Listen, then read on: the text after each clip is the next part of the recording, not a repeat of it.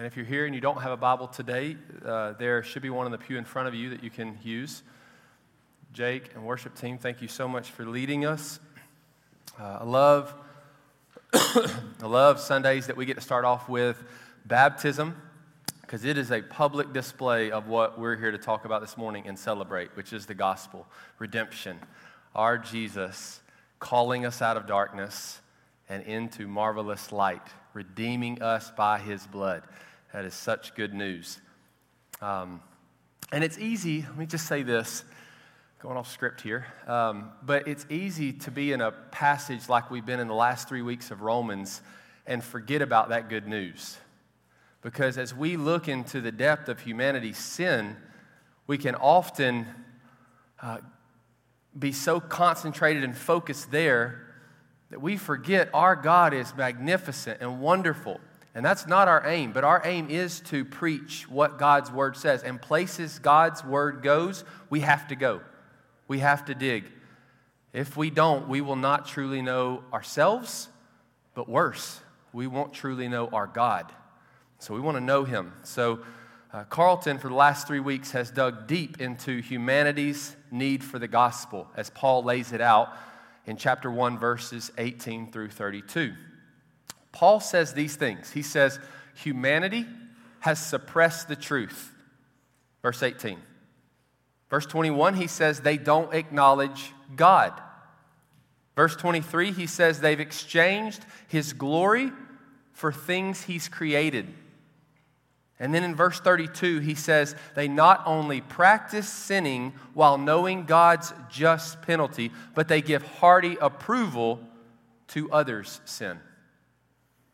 And as Carlton rightly mentioned, this is one of the darkest pictures of humanity in all of Scripture. And if you're human, then you understand that Paul is speaking about you. But I fear that many of us, including myself, subconsciously take they to mean someone other than me. Because many of us have never reached the depths of sinfulness talked about in the previous passage. So what we do is this maneuvering in our minds, right? Where we remove and excuse ourselves from that section. And we do this sometimes while not even realizing it. That's why I said it's subconscious. Take, for example, the fact that we all have biases. We all have biases. Just to pause for a minute. Am I echoing? No, not to y'all? I feel like I'm echoing. Maybe it's just me. Robert, amen? Okay, thank you. But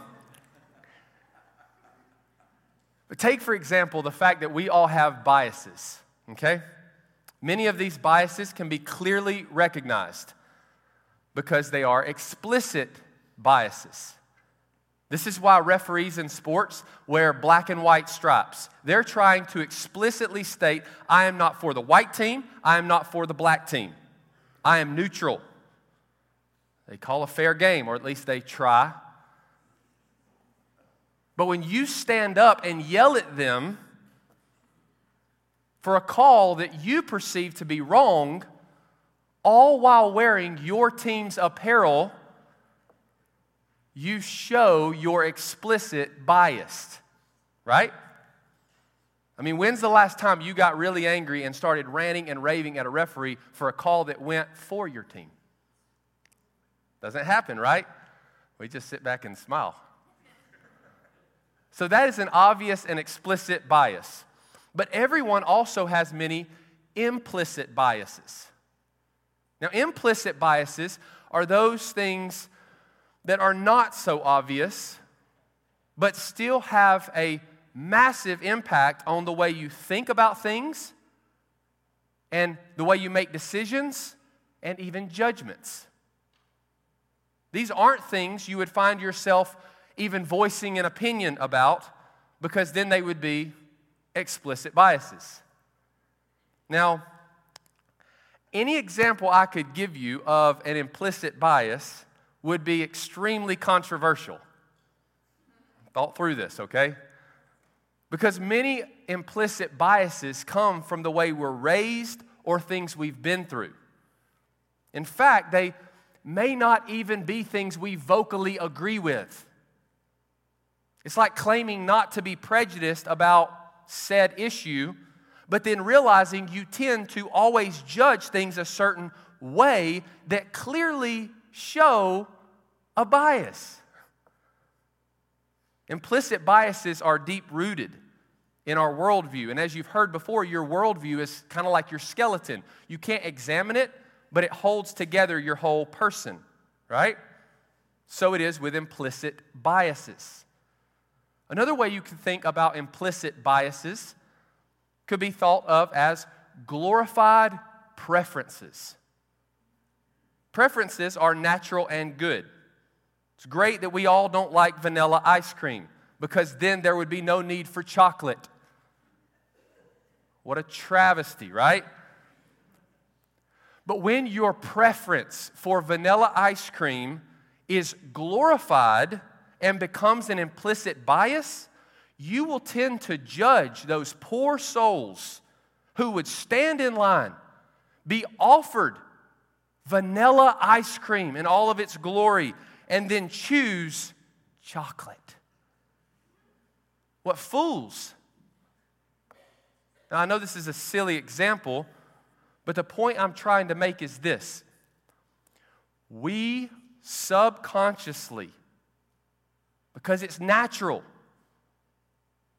tend to think of ourselves in ways that make us superior because of our implicit biases.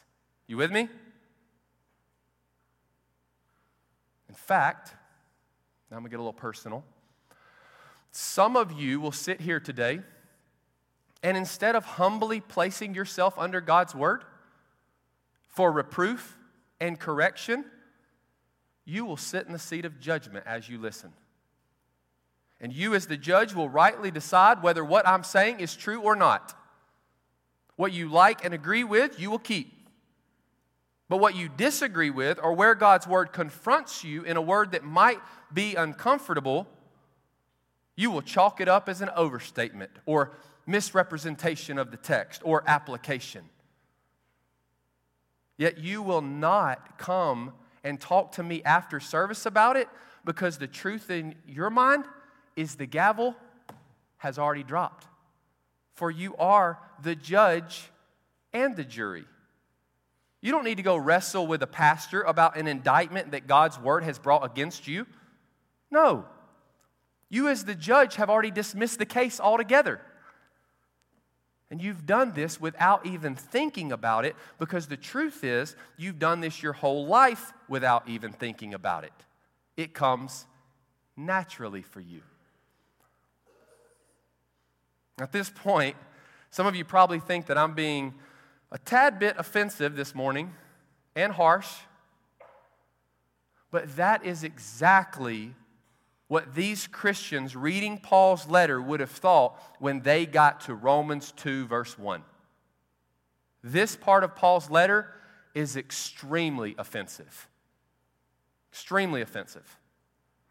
After Paul delivers the doctrine of sin and debasement or reprobation, he now pivots on a dime, and as if he's jumping off the stage and into the audience, pointing his finger, he says this, verse 1, "Therefore you have no excuse, O man, every one of you who judges. For in passing judgment on another, you condemn yourself, because you, the judge, practice the very same things. We know that the judgment of God rightly falls on those who practice such things. Do you suppose, O man, you who judge those who practice such things and yet do them yourself, that you will escape the judgment of God? Or do you presume on the riches of His kindness and forbearance and patience, not knowing that God's kindness is meant to lead you to repentance? But because of your hard and impenitent heart, you are storing up wrath for yourself on the day of wrath, when God's righteous judgment will be revealed." Can I pray for us? Father, as we approach your word this morning, God, we know that we don't approach it neutrally.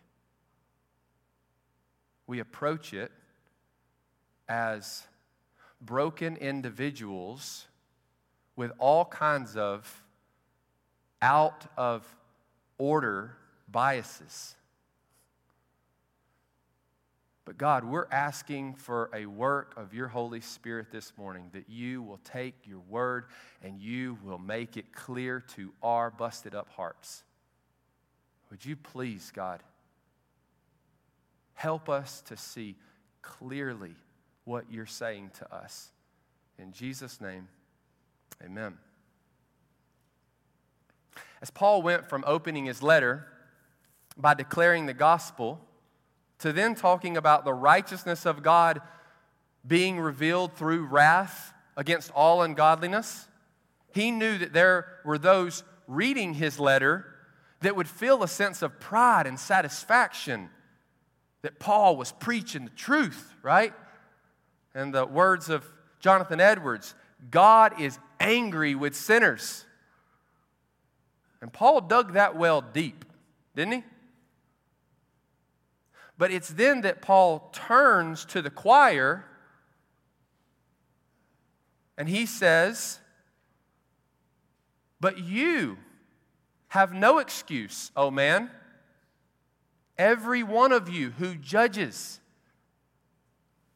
Now, why is it that these people who hold a high view of morality and seem to stand against evil, why is it that they are without excuse?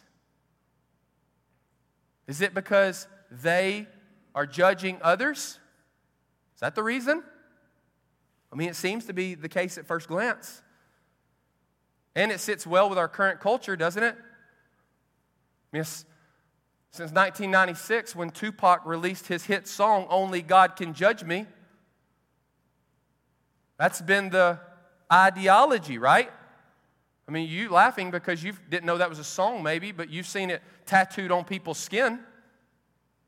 Or you've seen it posted on social media. Only God can judge me. Judging others has become a high sin in our culture. Probably one of the greatest sins in our culture. To judge someone else is being seen as narrow-minded, uneducated, or uninformed. It's bigotry. So is this what Paul is getting at when he says, "You are without excuse, every one of you who judges"? No. No, Paul is not rebuking their judgment here. We do know this is the case elsewhere in Scripture. In John 7, Jesus is teaching in the temple, and he tells those listening, "Do not judge by appearances, but judge with right judgment." Here, Jesus corrects wrong judgment. But that's not what Paul's doing in our passage. Look at the next sentence. "For in passing judgment on another, you condemn yourself, because you, the judge, practice" what? "The very same things." That's an excellent translation. The very same things. So Paul's not rebuking their judgment. Paul is rebuking them. The people who he's writing this letter to. Them, those who think they, in Romans 1, is someone else. I told you, this is offensive. Christians reading this letter are now scratching their heads. I thought Paul was talking about pagans in Romans 1. What does he mean? We practice the very same things. We'll look back at verse 29 in chapter 1 so that you don't miss the list. We want to make sure we know exactly what Paul's indictment is here. He says they were filled with all manner of unrighteousness, evil, covetousness, malice. They are full of envy, murder, strife, deceit, maliciousness. They are gossips, slanderers, haters of God, insolent, haughty, boastful, inventors of evil, disobedient to parents, foolish, faithless, heartless, ruthless. Though they know God's righteous decree that those who practice such things deserve to die, they not only do them, but give approval to those who practice them. Whoa. Now, Paul isn't doing anything new here with this indictment. Paul, in being a follower of Jesus, would have definitely heard of and probably knew by heart Jesus' Sermon on the Mount. In that sermon, Jesus preached like this: "You have heard that it was said of old, 'You shall not murder. And everyone who murders will be liable to judgment. But I say to you, whoever insults his brother will be liable to the council. And whoever says, 'You fool,' will be liable to the hell of fire." See what he did there? He drew back on God's law that says, "Thou shalt not murder," but then he indicted everyone that could hear his voice by saying, "But I say to you." Now, Jesus isn't giving new law here. Rather, he is expounding God's law so that those listening cannot excuse themselves. Because this is the natural move of man. We try to excuse ourselves from the weight of God's law by ignoring it or minimizing it so that it doesn't convict or condemn us. But here Paul in Romans 2 doesn't let us do that. He draws back again to the Sermon on the Mount when Jesus advised people not to judge lest they be judged. Listen to Jesus' words again. "For with the judgment you pronounce, you will be judged. And with the measure you use, it will be measured to you." Jesus says, "Why do you see the speck that is in your brother's eye, but don't notice the log that is in your eye? How can you say to your brother, 'Let me take out the speck of your eye,' when there is a log in your own eye? You hypocrite. First, take the log out of your own eye, and then you will see clearly to take the speck out of your brother's eye." Now, if we're honest, this part of Jesus' sermon is difficult to us. Because when was the last time you thought you were judging for someone having a speck in their eye, meanwhile you knew you had a log in your own eye? Answer: probably never happened. No one thinks that. And that's the point. Self-righteous people are blind to their own sin. I don't want you to miss that.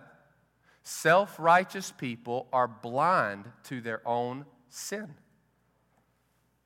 This is why Paul is coming off so strong with his use of what's called a diatribe in this section of the letter.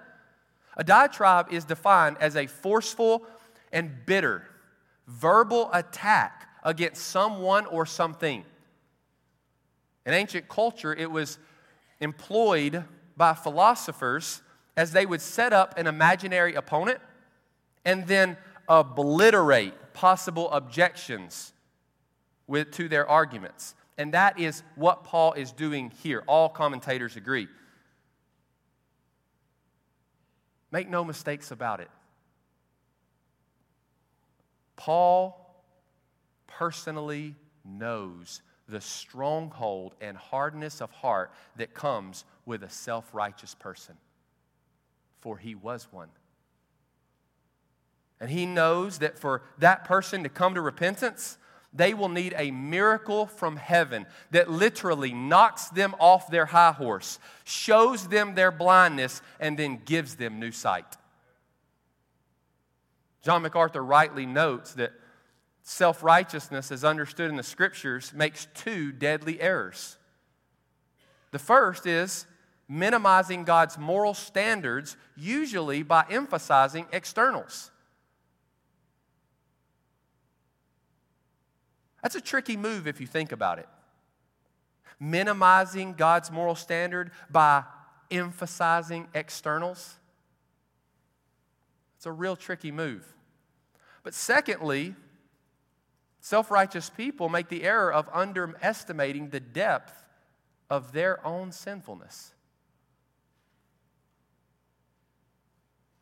And this is very true. But Paul goes on here to give two mistakes that he thinks self-righteous people make in verses 3 and 4. But before he begins in verse 3, he makes a statement that most would have believed would have been a common statement that everyone knew at the time. He says this, look, we know the judgment of God rightly falls on those who practice such things. You see how he's bringing you in? We know this. We know that God's righteous judgment rightly falls on those who practice such things. Now in verse 3, he employs a key tactic of the diatribe, indict with a question. Look what he says. Do you suppose then, O man, you who judge those who practice such things and yet do them yourself, that you will escape the judgment of God? What Paul is putting forth here is that there is a solid belief, a firm belief in the self-righteous person that they really are on the right team. They really are. They really are seeking to do what's best. They really are working with God. They believe the truth and are living best they can according to it. And this firm belief that they are righteous allows them to overlook their sin. It gives them the freedom from deep examination of their hearts. It causes them to think that they will escape God's judgment because they've done the steps. They've followed the rules. They've checked the boxes.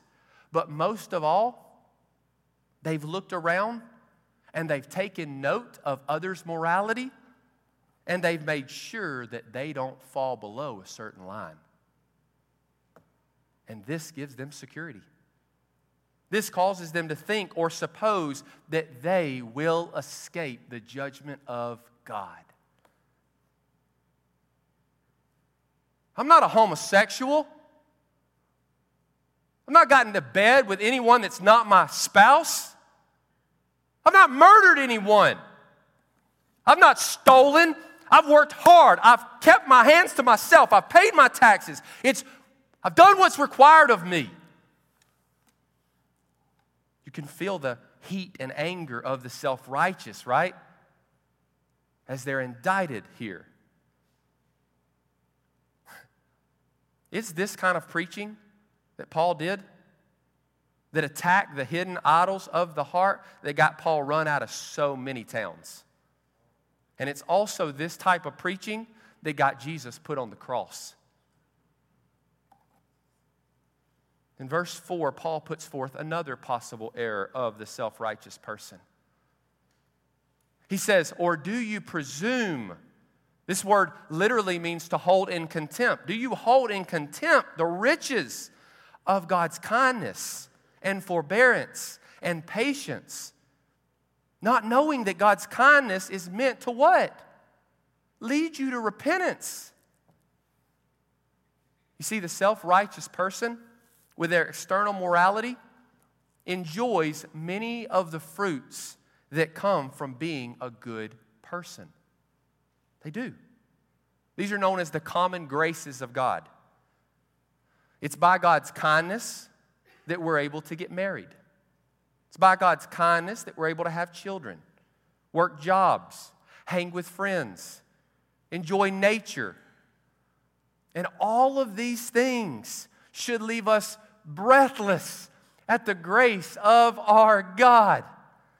Watching your children play or enjoying the gift of friendship should cause you to beat your chest and say, oh God, how good you are to a sinner like me, that I may enjoy your good gifts. Even though I deserve mistreatment and condemnation, you give me kindness.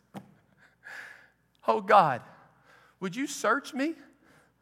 Oh God, would you know my heart?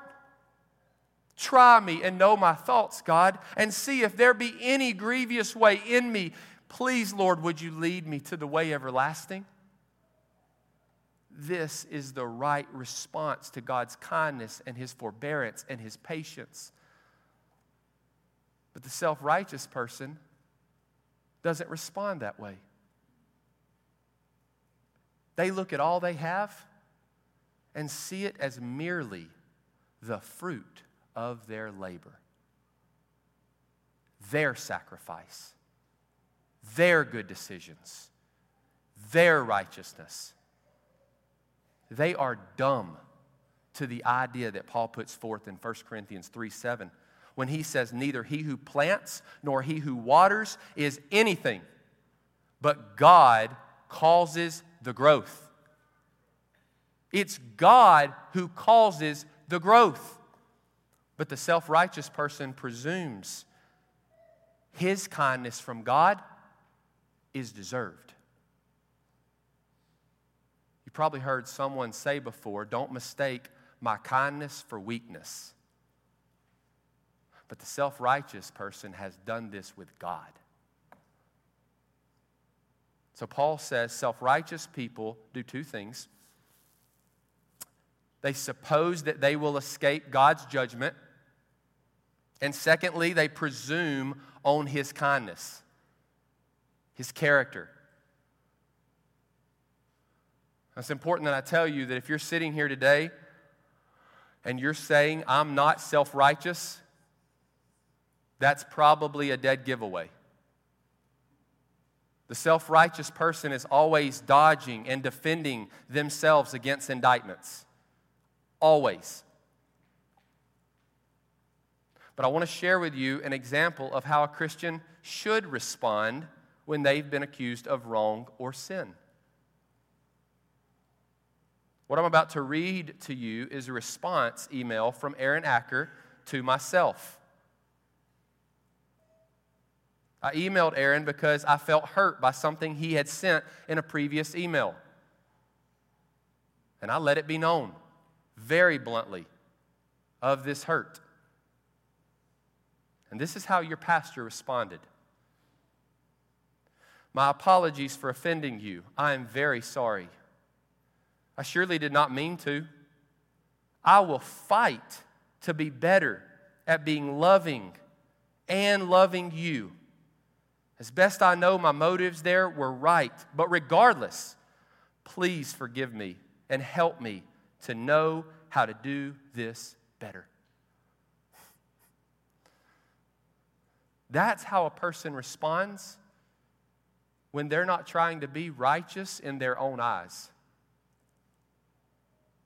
I've said before that we are blessed with a church where the leadership doesn't put on as those who have conquered sin and now stand on an island while all you poor and pitiful people wonder how one crosses such great a chasm. No, the leaders at Grace Fellowship are honest about their sin. In other words, you've got a bunch of messed up pastors. And because we also have a tendency to be self-righteous, we could tell you exactly how the others fall short. Because we know. But one thing we will not do is stand in judgment as if we are without sin. Your pastors know sin. We, just like you, are encased in flesh that has all kinds of disordered desires that at their root are no different from yours. And when we do sin, we need to be confronted about it. And it's then, I pray, as leaders, but also you as Grace Fellowship members, will respond with repentance from soft hearts. Here's the last thing Paul says about the self-righteous in verse 5. Because of your hard and impenitent heart, you are storing up wrath for yourself on the day of wrath when God's righteous judgment will be revealed. In the last chapter, we saw God's wrath revealed, present tense, against all ungodliness. We saw that some of that present tense wrath is inherent in wickedness, meaning you reap what you sow. But now what Paul says in verse 5 is for those who pretend to be morally superior and presently reap the benefits of their morality. They are actually storing up wrath on the day when God's righteous judgment will be revealed. Here's an analogy that I hope brings the point home. Jordan Belfort was a brilliant young man who knew he had what it took to become rich as an investor. He founded a financial firm called Stratton Oakmont. The business did incredibly well. Jordan and the 1,000 people he employed became mega rich. He enjoyed the life of a millionaire at age 26. Wow. However, Jordan would become a convict by the age 36. The reason? Fraud and pump and dump schemes that left his customers losing hundreds of millions. You see, for those 10 years, everyone thought Jordan was brilliant and magnificent. They all wanted to work for him. But when the truth surfaced, he was rightly seen as the criminal he truly was. And all of that illegal investing he had done paid dividends in the years he spent in prison. Church, the self-righteous person will probably fly high in this life and do well and be esteemed. But what Paul says they are investing in is wrath to come. They're just putting it off to save face at this moment. But the moment is coming, according to the Scriptures, where they will be embarrassed and shamed beyond belief as they suffer God's righteous wrath.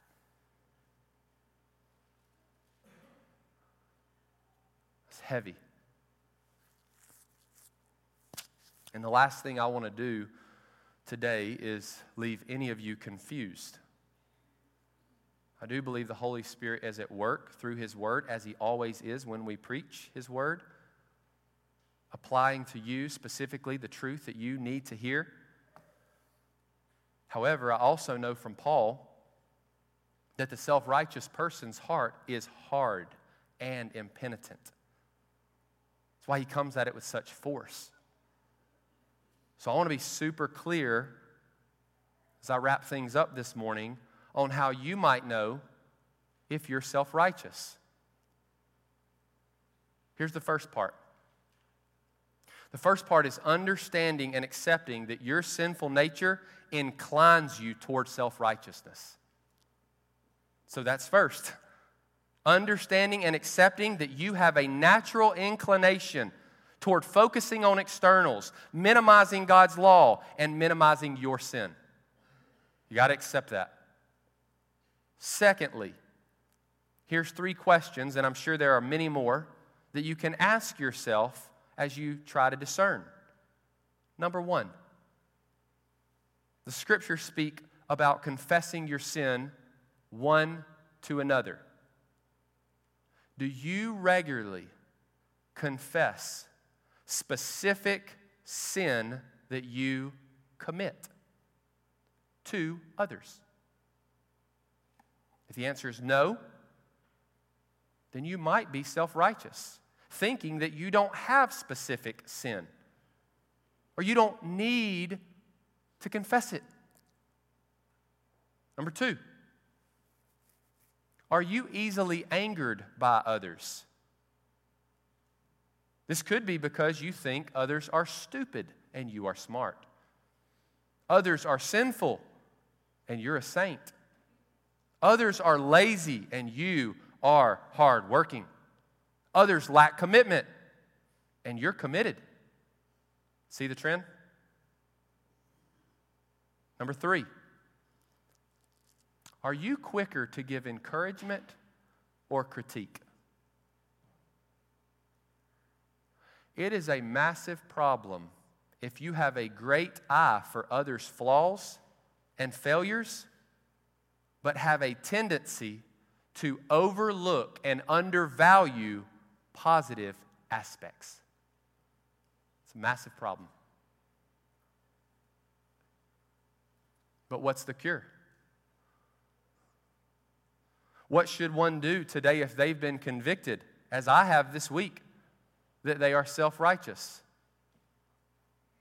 Well, in John 3, we have Jesus' meeting with a self-righteous man by the name of Nicodemus. And Nicodemus has been cut to the heart by Jesus' teaching, so he came asking Jesus questions about the kingdom of God. And rather than answer his questions, Jesus changed the conversation by telling Nicodemus that he cannot see the kingdom of God unless he is born again. Astounded and in typical form of a self-righteous person, Nicodemus asked what? How can a man be born when he is old? Can he enter into his mother's womb and be born for a second time? And this is what Jesus tells Nicodemus. He says, truly, truly, I say to you, unless one is born of water and spirit, he cannot enter the kingdom of God. That which is born of flesh is flesh, and that which is born of the Spirit is spirit. Do not marvel that I said to you, you must be born again. The wind blows where it wishes, and you hear its sound, but you do not know where it comes from nor where it goes. So it is with everyone born of the Spirit. Here's what Jesus is telling Nicodemus. Stop making human judgments about who's righteous and who's not. There are two classes of people. Those who have been born again by God's Spirit and those who have been born of the flesh only. But knowing what Nicodemus would try and find out what he needed to do to be born again, Jesus says this: your control over being born again is the very same control you have over the wind. You don't have control over the wind. You see, Jesus offers us salvation by grace alone, through faith alone, in Him alone. Receiving His grace means believing Him as Savior. Meaning your hope for justification before a holy God is in His righteousness, not your own. But also believing in Him as Lord. Meaning this: you do whatever He tells you to do. At the end of Jesus' Sermon on the Mount, this is what He asked those listening. Why do you call me Lord, Lord, and not do what I tell you? Everyone who comes to me and hears my words and does them, I will show you what he is like. He is like a man building a house who dug deep and laid the foundation on a rock. And when a flood rose, the stream broke against that house and could not shake it because it had been built well. But the one who hears and does not do them is like a man who built a house on the ground without a foundation. When the stream broke against it, immediately it fell, and the ruin of that house was great. The self-righteous call Jesus Lord, but don't do what He tells them. In fact, they often twist His own words in order to avoid doing what He tells them. That's heinous. But there is good news this morning. And here it is.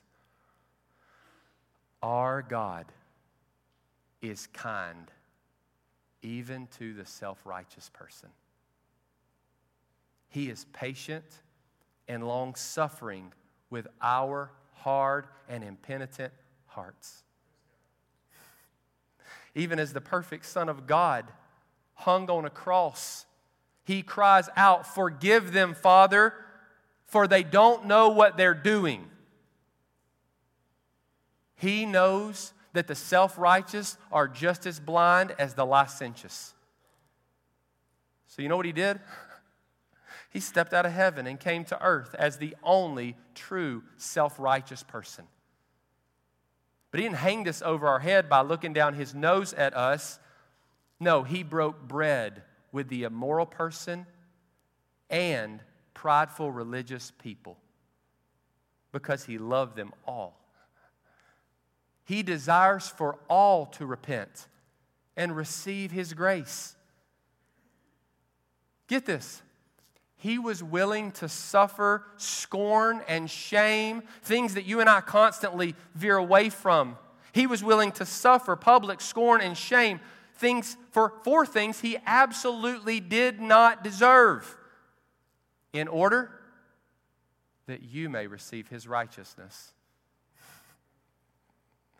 He was willing to take on your unrighteousness and be judged before his Father on your behalf, receiving God's righteous wrath, which is the just penalty for your sin, for my sin. He received this. And then our God descended to hell. But he didn't descend to hell to suffer anymore. For on the cross he cried out, "It is finished." He drank up every last drop of God's wrath for our sin. No, he descended to hell to victoriously pronounce that he is king. And no longer does death and the grave have any power over those who are his. Then he rose and he preached the same good news to all those who watched him die. They were in shock. But upon hearing this amazing grace, all their fears were relieved. And then as he ascended into heaven, promising that he will come again. And when he comes, he will make all things new. All things. So today, I'm calling you by faith to turn from your self-righteousness and turn to the righteousness of Jesus. Do this by living in the light, confessing your sin, denying the urge to make excuses for yourself, and then you will find life forevermore. But I want to be real with you. I want to warn you that your spiritual life, if you do this, is probably going to be messy and not that impressive to others, nor yourself. But you know what?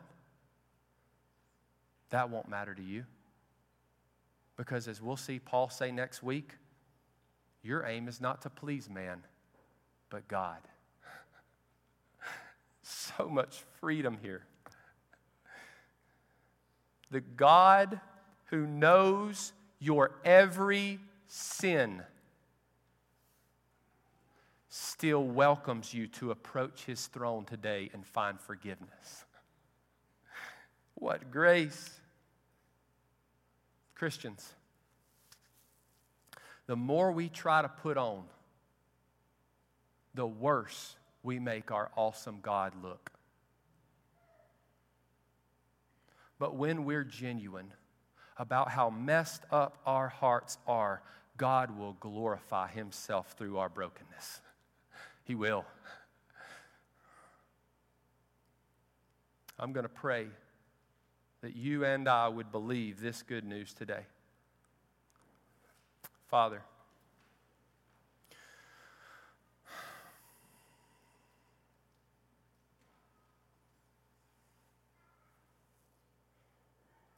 it's rare that I approach your word and am not surprised at what I find. I don't know if that ever happens. And Father, it hasn't happened with this text. And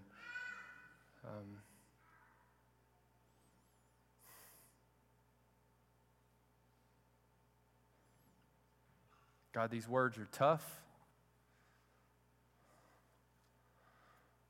But these words are true. Father, as much as we don't want to take ownership that this is us today, Father, would you humble us? Would you remove from our minds the fear of man, the worry about what others will think if my sin is found out? People know what's truly in my heart. God, would you get rid of all of that in us today? And would you highlight, oh God, your magnificent saving grace and forgiveness through the Church of Grace Fellowship? That people wouldn't look at us and go, wow, what magnificent people. But people would look at us and go, what a magnificent God. Lord, we're asking you to do this because only you can. In Jesus' name.